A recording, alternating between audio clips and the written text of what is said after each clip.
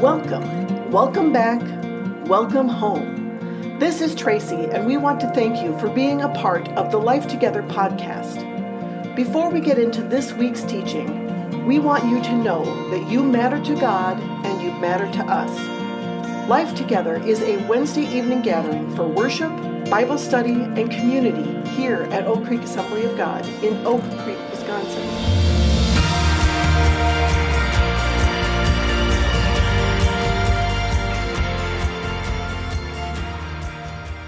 So tonight we're going to talk about marriage. And for those that are in the room who are married, this is your opportunity to grow in your marriage. But as Mandy said before, growing in marriage as a community is a communal experience. This church is going to be a healthier church if this church is filled with healthy dating people, healthy married people, and healthy single people working together, supporting each other. This is how we grow. My struggle today was to zoom into a specific topic on marriage. Marriage touches on so many different topics, and I didn't want to get lost in the weeds. And so I want to start off tonight with my best piece of marriage advice. It's only 2 words. You may want to write it down. Here it comes. You ready? Argue more. Do you get that? Don't laugh at me. Just write it down. Just argue more. I feel like in every marriage, there's usually the arguer and there's the avoider. And the arguer right now is like, yes! This is my night. I've got some stuff to talk about in the car ride home. We are doing this. And the avoiders like grabbing their phone, looking for like other nearby churches. The avoiders thinking like, if I play their favorite song on the radio on the way home, maybe we won't have to talk about this. Why should we argue more? Well, I need 10 minutes to explain why, and then I need 10 minutes to explain how. But I believe that God has something to say for each one of us tonight. Let's pray together. Lord, we thank you that you are good and kind. I thank you so much for the marriages that are in this church. There are marriages in this church that are bringing life to the children that are under their covering, that are bringing life to their friends and to families that are supported by them. And I pray that you would help us be a church that supports healthy marriages. Give us your wisdom tonight as we lean into your word. In the name of Jesus, we pray. Amen. So in Genesis chapter 1, the God of the universe speaks the universe into existence. He makes all things known that have been known, and he breathes them to life. And then in Genesis chapter 2, God forms man from the dust of the earth.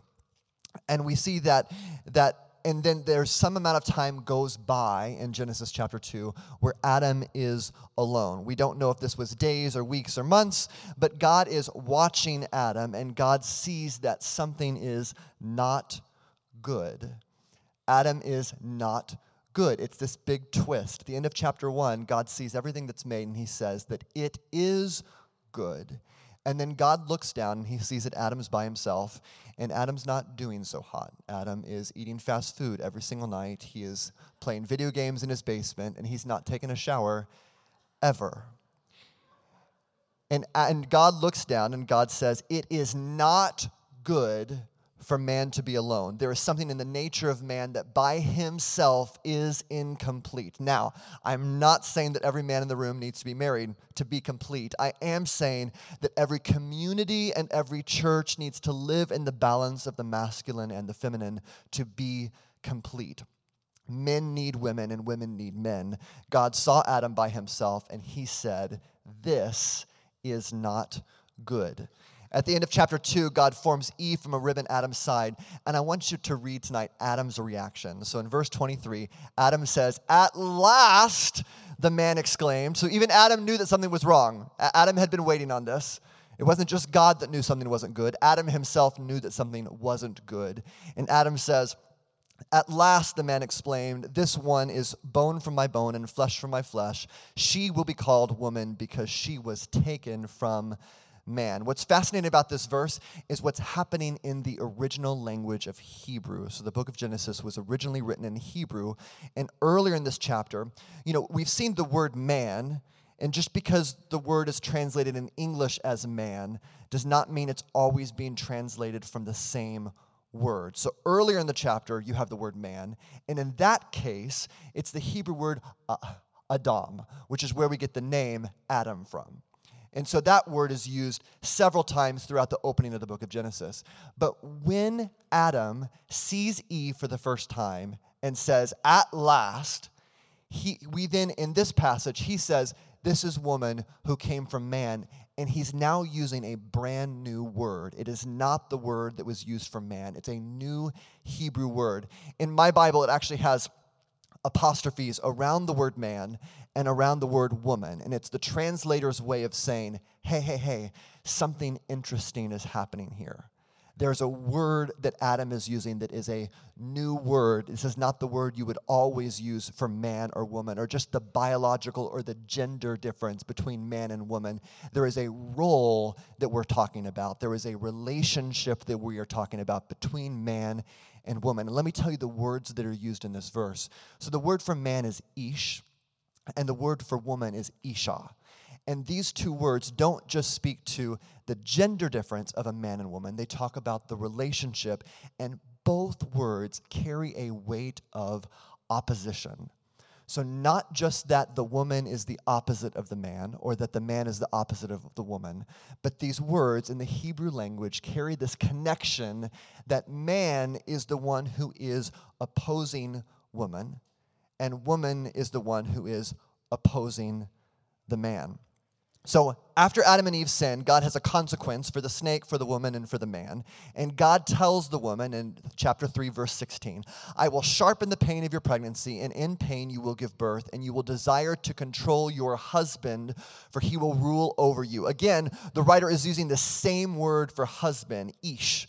Woman, wife, you will desire to control the person who is opposing you. Not just the opposite, the person who is opposing you. And then God then tells the man in verse 17, since you listened to your wife and ate from the tree whose fruit I commanded you not to eat, the ground is cursed because of you, and your life will be struggle to scratch a living from it.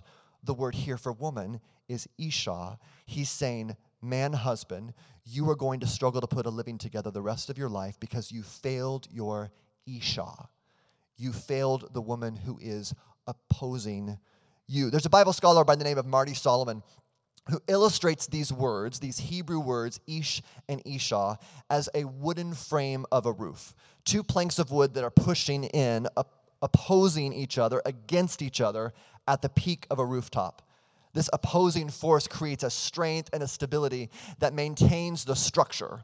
As ish and isha oppose one another, they can support something incredible. But if you take one opposing force away, then the other will crumble. Big question, what if healthy tension is God's design for your marriage? We'll talk about unhealthy tension here in a little bit, but I want to start here. What if healthy tension is God's design for your marriage? What if the arguing isn't just an uncomfortable side effect? What if it's the plan? There's a book by Gary Thomas that Mandy and I went through 16 years ago in our premarital counseling, and I would still recommend it today. It's called Sacred Marriage by Gary Thomas. And the central thought is this: God designed marriage to make us holy more than to make us happy. God cares so much more about your soul than he does about your happiness. Your happiness is going to come and go, but your soul is eternal. Jesus said, "And what do you benefit if you gain the whole world, but you lose your own soul? Is anything worth more than your soul?" No, nothing is worth more than your soul. Nothing that you have is worth more to God than your soul. The health of your soul is God's primary motivation. If God can get you married to drain some of the selfishness and pride out of your soul, that is his primary goal. Healthy tension is God's design for healthy marriage. So if my counsel to you tonight is to argue more, let's talk a little bit about what we're arguing about. So according to a 2018 study, the 5 most common arguments for married couples are, and in 5th place, money. So they used to say that every married couple had a spender and a saver, and maybe that's for you. In America, I see more often you have a spender and a different kind of spender. You've got a guy who gets really upset with his wife for spending so much money on clothes and then goes out and buys a $40,000 vehicle. So we're all spending money. We're just doing it in different ways. Money conversations intensify when they become about motivation. The husband or wife buys items they can't afford to protect a certain image, so when they can't buy those items, their image is impacted. The way they see themselves is impacted. When they're told they can't make that purchase, they feel less than, they feel like a failure. Every couple will have a different perspective on money. That healthy tension is the point. Ecclesiastes 5:10 says, "Those who love money will never have enough. How meaningless to think that wealth brings true happiness." The fourth most common argument is about work. The work and money are tied close together. Everyone wants to work enough to be financially supported, but no one lays on their deathbed and says, "I just wish I would have spent more time at work." Every husband and wife will have different perspectives on that work-life balance. You don't want to win that argument. You don't want to always be right. When one man brings his perspective and one woman brings her perspective, and they find that point of compromise, that healthy tension is the point. Psalm 127:2 says, "It is useless for you to work so hard from early morning until late at night, anxiously working for food to eat, for God gives rest to his loved ones." The third most common argument for married couples is communication. So this is arguing about arguing. This is talking about talking. It's I can't believe you said that. You weren't clear. You made me feel this way. My mom was so offended when you said. And working through things in a relationship that either have caused offense or that reflected poorly on you or reflected poorly on them, and working through these things. You know, a godly husband is a coach for his wife's communication, and a godly wife is a coach for his husband's communication. So when I finish a day at church and Mandy either overheard me say something or I'm talking through a conversation, she's going to say, "Dan, I don't know if you should have said it that way. That maybe seemed a little harsh. I think you spoke too quickly." And then it's going to go the other direction. I'm going to hear a conversation that she had, and she's going to say something, and in our marriage, it's going to work like I just described. And I'm going to say, "Mandy, you probably needed to be more direct. You probably needed to be more specific about what you expected to be done if you wanted it to be done that way." And so we're going to keep coaching each other. We're not going to see it the same way. If we did see it the same way, there would be no growth. But in that healthy tension, God can grow each one of us in our communication skills with each other and with those that are around us. Hebrews 12:14 says, "Work at living in peace with everyone, and work at living a holy life, for those who are not holy will not see the Lord." Okay, don't put it up yet. The second most common argument is, anyone? You're getting close. Chores and responsibilities. I was surprised when I saw this, and then it made total sense. So, you know, whether you're single or married, your home is kind of like your own small business. There is work to be done, there are bills to be paid, and someone has to keep up with it. You know, marriage is like bringing on another manager on staff. Except in this business, it's okay to flirt with your coworker. And so, in America, I read up on this. Men, hold on. So in America, most women who work a full-time job, so not every woman, but the women who work a full-time job, on average do 1 hour of housework per day. Men who also work a full-time job average about 11 minutes.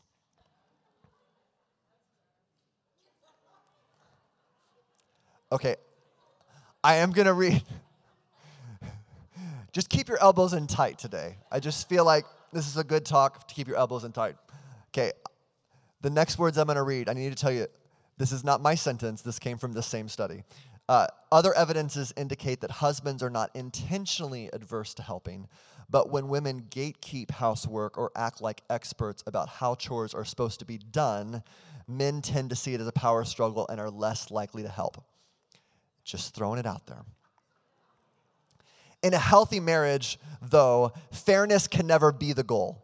And I know what you're thinking. That's easy to say for the guy that does 11 minutes of housework a day. But when you start keeping score, nobody wins. The joy of marriage happens on the day where I look at Mandy and I say, "Mandy, you're giving everything you got to this marriage, and that just means the world to me." And she looks back at me and she goes, "Dan, you're giving everything you got to this marriage, and that just means the world to me." If I'm trying to give just 50% and she's trying that 50% mark, we're just going to die keeping score. and that in that there has to be a generosity of heart. I think for those that are having conflicts in this area, the questions that I would ask is did we agree upon the expectations and did we follow through? As productive conversations to have about chores and about responsibilities and finding a household that you feel like, that both of you feel like is functioning well. Colossians 3:23 and 24 says, work willingly at whatever you do as though you were working for the Lord rather than for people. Remember that the Lord will give you an inheritance as your reward and that the master you are serving is Christ. If you are doing dishes in order to prove to the person that you live with that you are better than they are, then you're never going to find the joy. If you are coming into your house and you're going to go fix that tire, do that oil change, fix the leaky faucet, and you're doing it because you want to serve Christ and honor Christ in your household, there's always going to be joy. You're not going to run out of energy. You're not going to run out of joy. Okay, the number one common fight with spouses, can you guess? Yeah, children. So children are going to win the day here. 36% of all arguments in marriage revolve around children. And this breaks my heart, 20% of divorces cite child-raising conflict as the reason for their divorce. You know, you look at a kid who's coming into a broken home, and it's not the kid's fault, but it is often the stresses of raising children that can be the cause of divorce. And why is that? Why do arguments about children rise above the rest? Well, it's because they matter the most. At the end of the day, arguing about your wife buying a $50 purse, she doesn't care that much about the purse, and you don't care that much about the $50. But when we talk about children, the stakes are high because in a household with kids, they are the most important thing. And so when we come into those conversations, we know that we're very invested, and the result we're very invested in. Children are so much more important. Argue more about your children. They need to be raised in a God-designed balance between male and female leadership. Now, I want to pause here, and I want to give support in the room for every one of my single parents that are here. You know that your kid needs to be raised in that balance between male leadership and female leadership, and then you being part of a church community is the path. So I applaud you. I thank you so much for being a part of our church family. There are single moms in this room right now who have a son who's in the Rangers program right now being mentored by godly men. That's the path. God's plan to raise kids is not just two married parents. It's a church community. It doesn't just take a village. It takes a church. And so for my single parents in the room, I hope you feel loved and supported by this church. I want to support you in any way that I can, and that being a part of this church community, we believe, is a great way for kids who are in single-parent homes to still be raised with a healthy, godly balance between female leadership and male leadership. Every little boy needs to have someone in his life that has a motherly nature. Every little girl needs to be raised in a way that they have exposure to someone with a godly, fatherly nature in their life. And we are praying for you, supporting you through that. Hebrews 12:11 says, no discipline is enjoyable while it is happening. It's painful, but afterward there will be a peaceful harvest of right living for those who are trained in this way. I like that because there are plenty of days in our arguing about kids and about the decisions we're going to make that you would say, discipline's not fun. No, it's not. It's very difficult to raise children, but in the end, there is a great reward ahead for those who are raising children in godly ways, in godly homes. And we cheer all of you on that are parents in the room. So, if healthy tension is God's plan for marriage, then what about unhealthy tension? How do we recognize it, and how do we guard ourselves from it? I want to share with you the 4 destructive communication styles. And the first one is conflictual. So conflictual is looking for a fight for the sake of fighting. This is the person who wants to win, the person who is always ready to talk about it right now and does not want to be postponed, and they want to keep pushing. If you feel like you have a conflictual nature, I want to encourage you to never speak rashly, to never confront your spouse publicly, never confront your spouse in your children's presence, and always be willing to reschedule an argument. It's one of the critical ground rules for me and Mandy's marriage is that either person always has the privilege to reschedule an argument, to say, I am too tired, I am too emotionally charged, I am too frustrated right now. Can we talk about this tomorrow? And so we set a time of when that's going to happen, and then we both peacefully walk away from that moment to a better moment. And someone who's conflictual would say, no, right now, you can't back away. We're going to stay in this. And that can lead down some very destructive paths, at least down abusive paths, of that desire to always fight. And we need to be able to choose more peaceful ways. The second one is defensiveness. So defensiveness is allowing insecurity to disable you from engaging thoughtfully in healthy tension. So the person in the room who struggles with defensiveness, I would want to say never or always. That when someone comes to me and they says, hey, Dan, I felt like you sang flat on that song on Sunday. Well, you never sing flat, or like you never take care of me, or you never do this, or this is never fair. I just gave like a really bad example. Can I try that again? I'm gonna try again. Sometimes I get stuck. So Mandy comes and she says, Dan, you didn't take out the trash.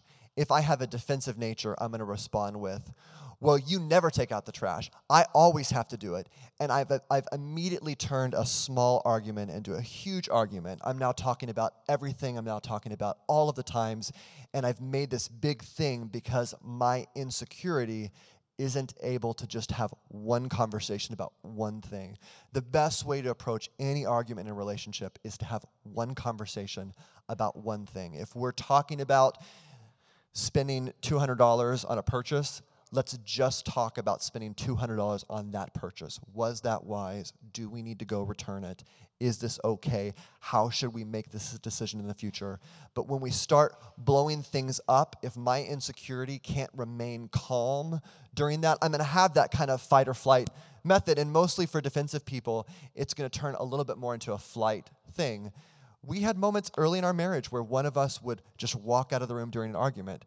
That hasn't happened in 12 or 15 years, and I'm thankful for that. I'm thankful that God has worked through us to allow us to develop that skill of staying calm in a healthy tension moment and staying in a room and not being defensive, allowing someone to criticize something that you did without criticizing who you are.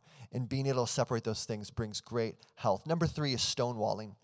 Stonewalling is being physically present but emotionally absent. This is where someone can stand there and someone is speaking at them and they have emotionally left the room.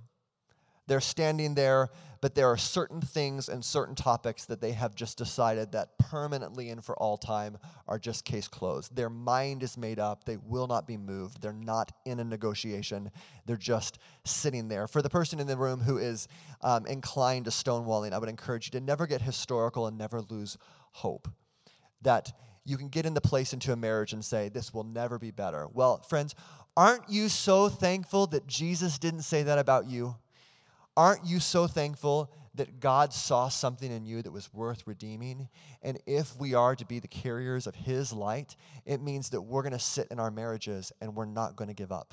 Is that we're going to sit in a relationship and say, I'm going to listen anew today. I'm going to be in the moment right now. I'm going to address what's happening here today, and I'm not going to block it out. I'm not going to shut it down. The number 4 is contempt. So contempt is the self-righteous attitude that approaches others as less than. If someone in the room was battling with a nature of contempt, I would say, never win through reasoning or logic, and never out-argue, never be condescending, and never be demeaning. This is the person who will look down at the person who God has made to be their equal, and that will say, no, I'm smarter than you, and being able to kind of manipulate an argument to always come out on top. Don't be condescending. Don't be filled with contempt for your partner. We have to have this affection. We have to operate in every tension moment from a perspective of love. I'm going to read something. This is from a book called Crucial Conversations by an author named Joseph Grenny. And he says this, he says this about our practice of arguing. He says, but the biggest mistake that couples make is avoidance. We feel something but say nothing, at least until we can't stand it anymore. So we wait until we are certain to discuss it poorly. The success of a relationship is determined by the way in which sensitive issues are debated. True love takes work. Real intimacy is not just about love, but it's also about truth. And crucial conversations are the vehicle for surfacing truth in a way that accelerates a feeling of intimacy, trust, and connection. So, how is healthy tension resolved? If God's plan for my marriage is healthy tension, He wants to see the Ish and the Isha leaning up against each other, pushing in different directions to build something that is strong. How then do I reconcile my healthy tension? I want to read Paul's counsel from the book of Ephesians, chapter 5. You might have heard this read at a wedding. Chapter 5, verse 21 through 30 says this, "And further, submit to one another out of reverence for Christ. For wives, this means submit to your husbands as to the Lord. For a husband is the head of the wife, as Christ is the head of the church. He is the Savior of his body, the church. As the church submits to Christ, so you wives should submit to your husbands in everything. For husbands, this means love your wives, just as Christ loved the church. He gave up his life for her to make her holy and clean, washed by the cleansing of God's word. He did this to present her to himself as a glorious church without spot or wrinkle or any other blemish. Instead, she will be holy and without fault. In the same way, husbands ought to love their wives as they love their own bodies. For a man who loves his wife actually shows love for himself. No one hates his own body, but feeds and cares for it, just as Christ cares for the church. And we are members of his body."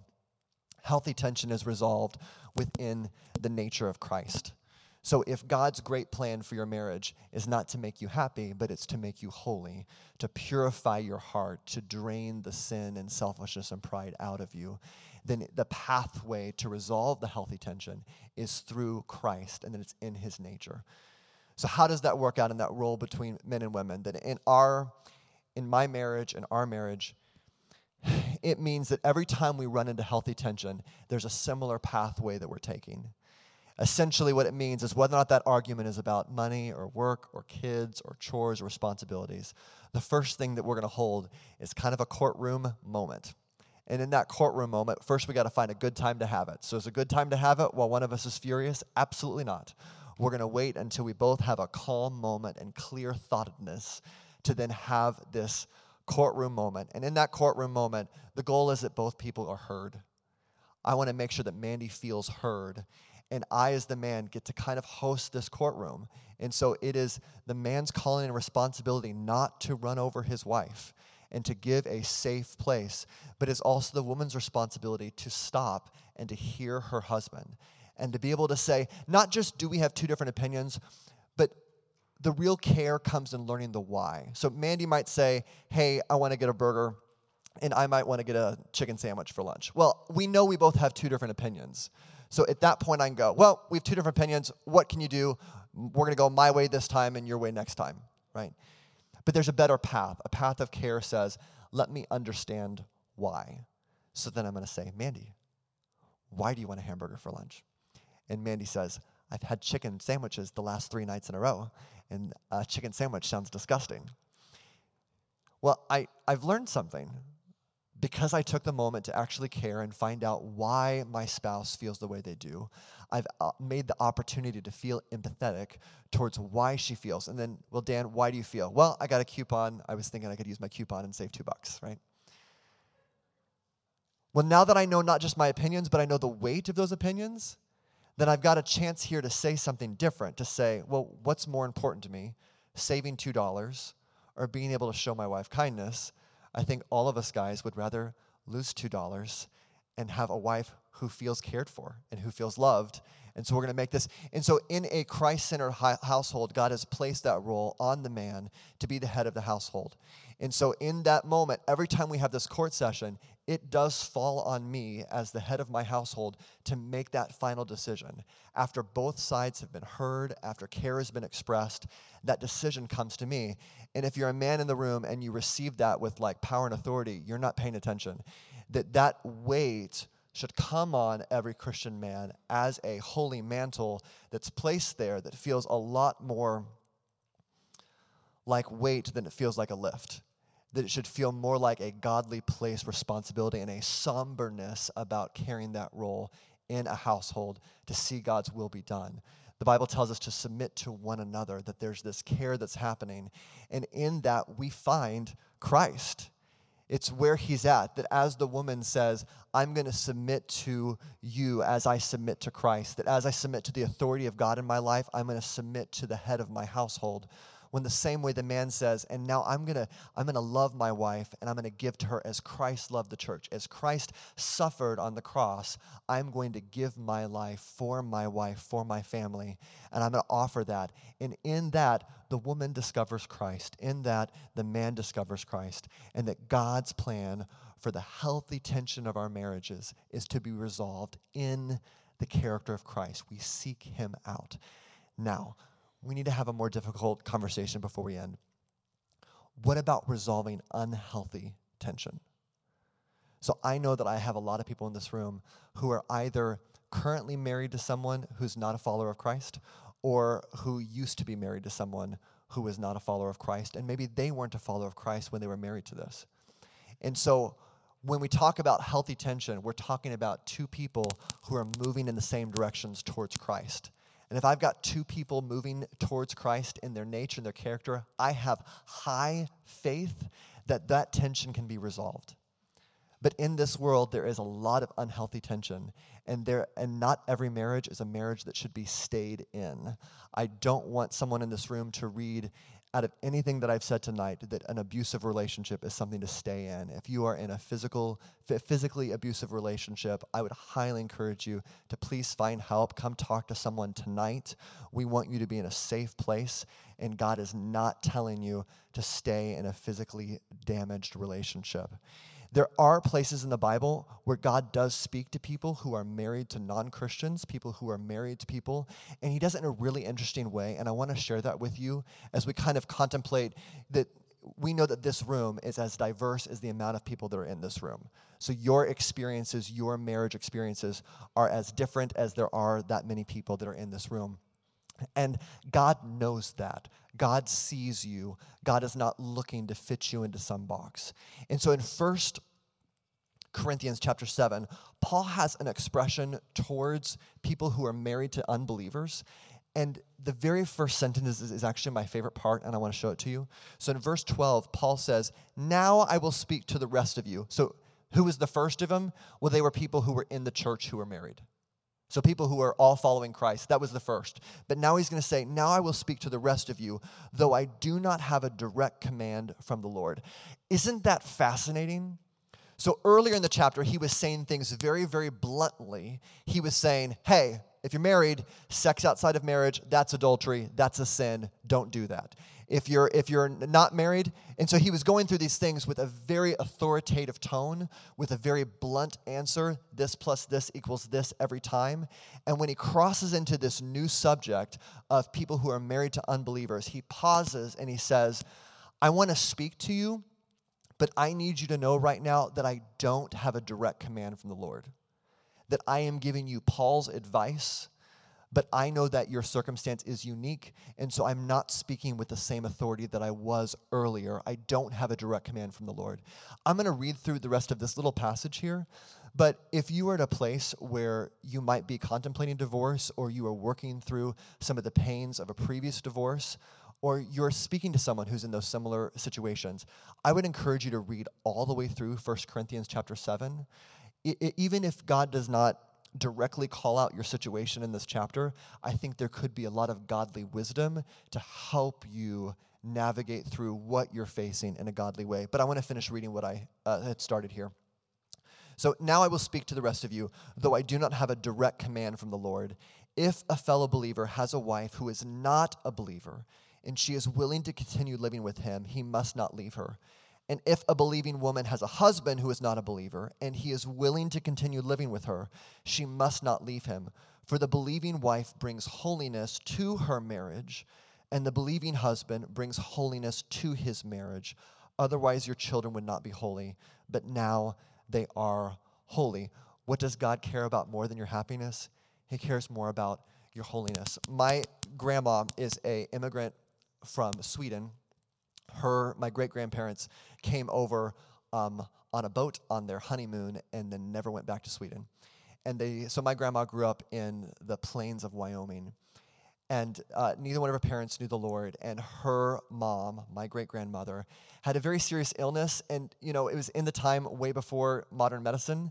And so there's things about it, listening to the story, that is just interesting to listen to, that I can't tell if she had like a physical disease or if it was more just like chronic depression that she was struggling with. But my grandma remembers as a kid, as a 6-year-old, 7-year-old, her mom just being in bed for like years. So one night, a evangelist was coming into town in Laramie, Wyoming, and my great-grandmother got it in her heart, I have to go. I have to find out a way. And so she began to persuade her non-believing husband into taking her to this. And he was furious about this. He was angry at his wife, who had been, in his mind, lazy and unproductive as a wife. And so he said, fine, I'm going to take you. And he goes to drop her off with my grandmother at this revivalist meeting in Laramie, Wyoming. So my great-grandmother gets healed that night and gets saved, baptized in the Holy Spirit. My grandma's there too. But the service, as church services used to go, was really, really long. It was like a 3-hour service. And by the time the service got over, great-grandfather had gotten so mad that he was waiting so long, he decided to leave and not come back. So my great-grandmother is then stuck on the porch of the church with no ride home, living miles away from the church, but she was healed.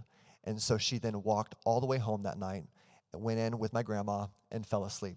The next morning, great-grandfather wakes up, and he says he's furious at this whole church thing. She's now become religious. She's now a follower of Jesus. She's saying that she's healed. He's done with it, wants nothing to do with it. So he says, get out of the house. Get out. I'm done with you. I want a divorce. Leave. And my great-grandmother says to her husband, give me 1 year. Jesus has done something in my heart. He has changed me. He has healed me. Give me 1 year. Don't kick me out. Let me stay in this household. So they were married the rest of their lives. My great-grandfather eventually got saved, but I really want to stress the word eventually because it was not soon and it was not easy. It's not an experience that just has like this overnight turnaround. This is an experience that took years and decades of what was very challenging living. And yet God had a redemptive path for not just my grandma and not just my great-grandma, but for that whole family. And it was found in the nature of Christ. I don't know what your story is like. I want to make sure that my mind and heart is open. I want to make sure that your mind and heart is open. I want to make sure that when we have conversations about the marriages in this church, the marriages of our friends, that we are always starting from a point of compassion and empathy to hear someone else's story without judgment. But as we come alongside someone, if God would allow you to have a mentoring role in someone else's marriage, that you could be someone who was filled with the counsel of God, that you could be someone who was aware, passionate, led by spirit and truth to bring life into the marriages that are around you. That's the center of where my heart is at tonight. I want to see some marriages in this room who are in a tough spot. I want to see you be in a much better spot a year from now. I want to see God use the tension in your marriage to teach you about His nature, that you could grow. I want to see people in this room become marriage mentors. You might say, I'm 25 and single. I have no idea how I could help someone else's marriage. You absolutely can help someone else's marriage. There is a single woman in this church who is 76 years old, and she has been part of our family for the whole 8 years that we've been here at this church, coming in, helping care for our children, making sure that me and Mandy take a date night. I have a far healthier marriage because this single woman has come into our lives to help care for our family. Everyone in this room can make a difference in someone else's marriage. Let's pray together tonight. Father, we love you. We thank you that you have been gracious to us I want to start off by praying for every marriage in the room and even the broken marriages and ones that are in the past. I pray, Lord, that you would bring healing to our thinking and our feeling. I pray that you would minister to us tonight. I pray that we would feel the comfort of your Holy Spirit. We thank you that in the grace of Jesus Christ, every mistake that we have ever made is gone and it is washed away. We thank you that there is no condemnation for those who are in Christ Jesus, that when we call upon your name, we can be freed from the guilt of the mistakes of our past, and we can be washed clean. And I pray, God, that grace would be celebrated in this room and in this church. I pray for any couple that is struggling tonight. I pray that you would bless their conversation on the way home. I pray that you would bless them and allow them to approach each other with love and compassion. I pray for all of the marriage mentors in this room, for every person who is single or married or dating. I pray that you would allow us to be an encourager, a cultivator of healthy marriage in our church community and in the relationships around us. We love you. We thank you. We need you to accomplish all of these things. In the name of Jesus, we lean on you. Amen.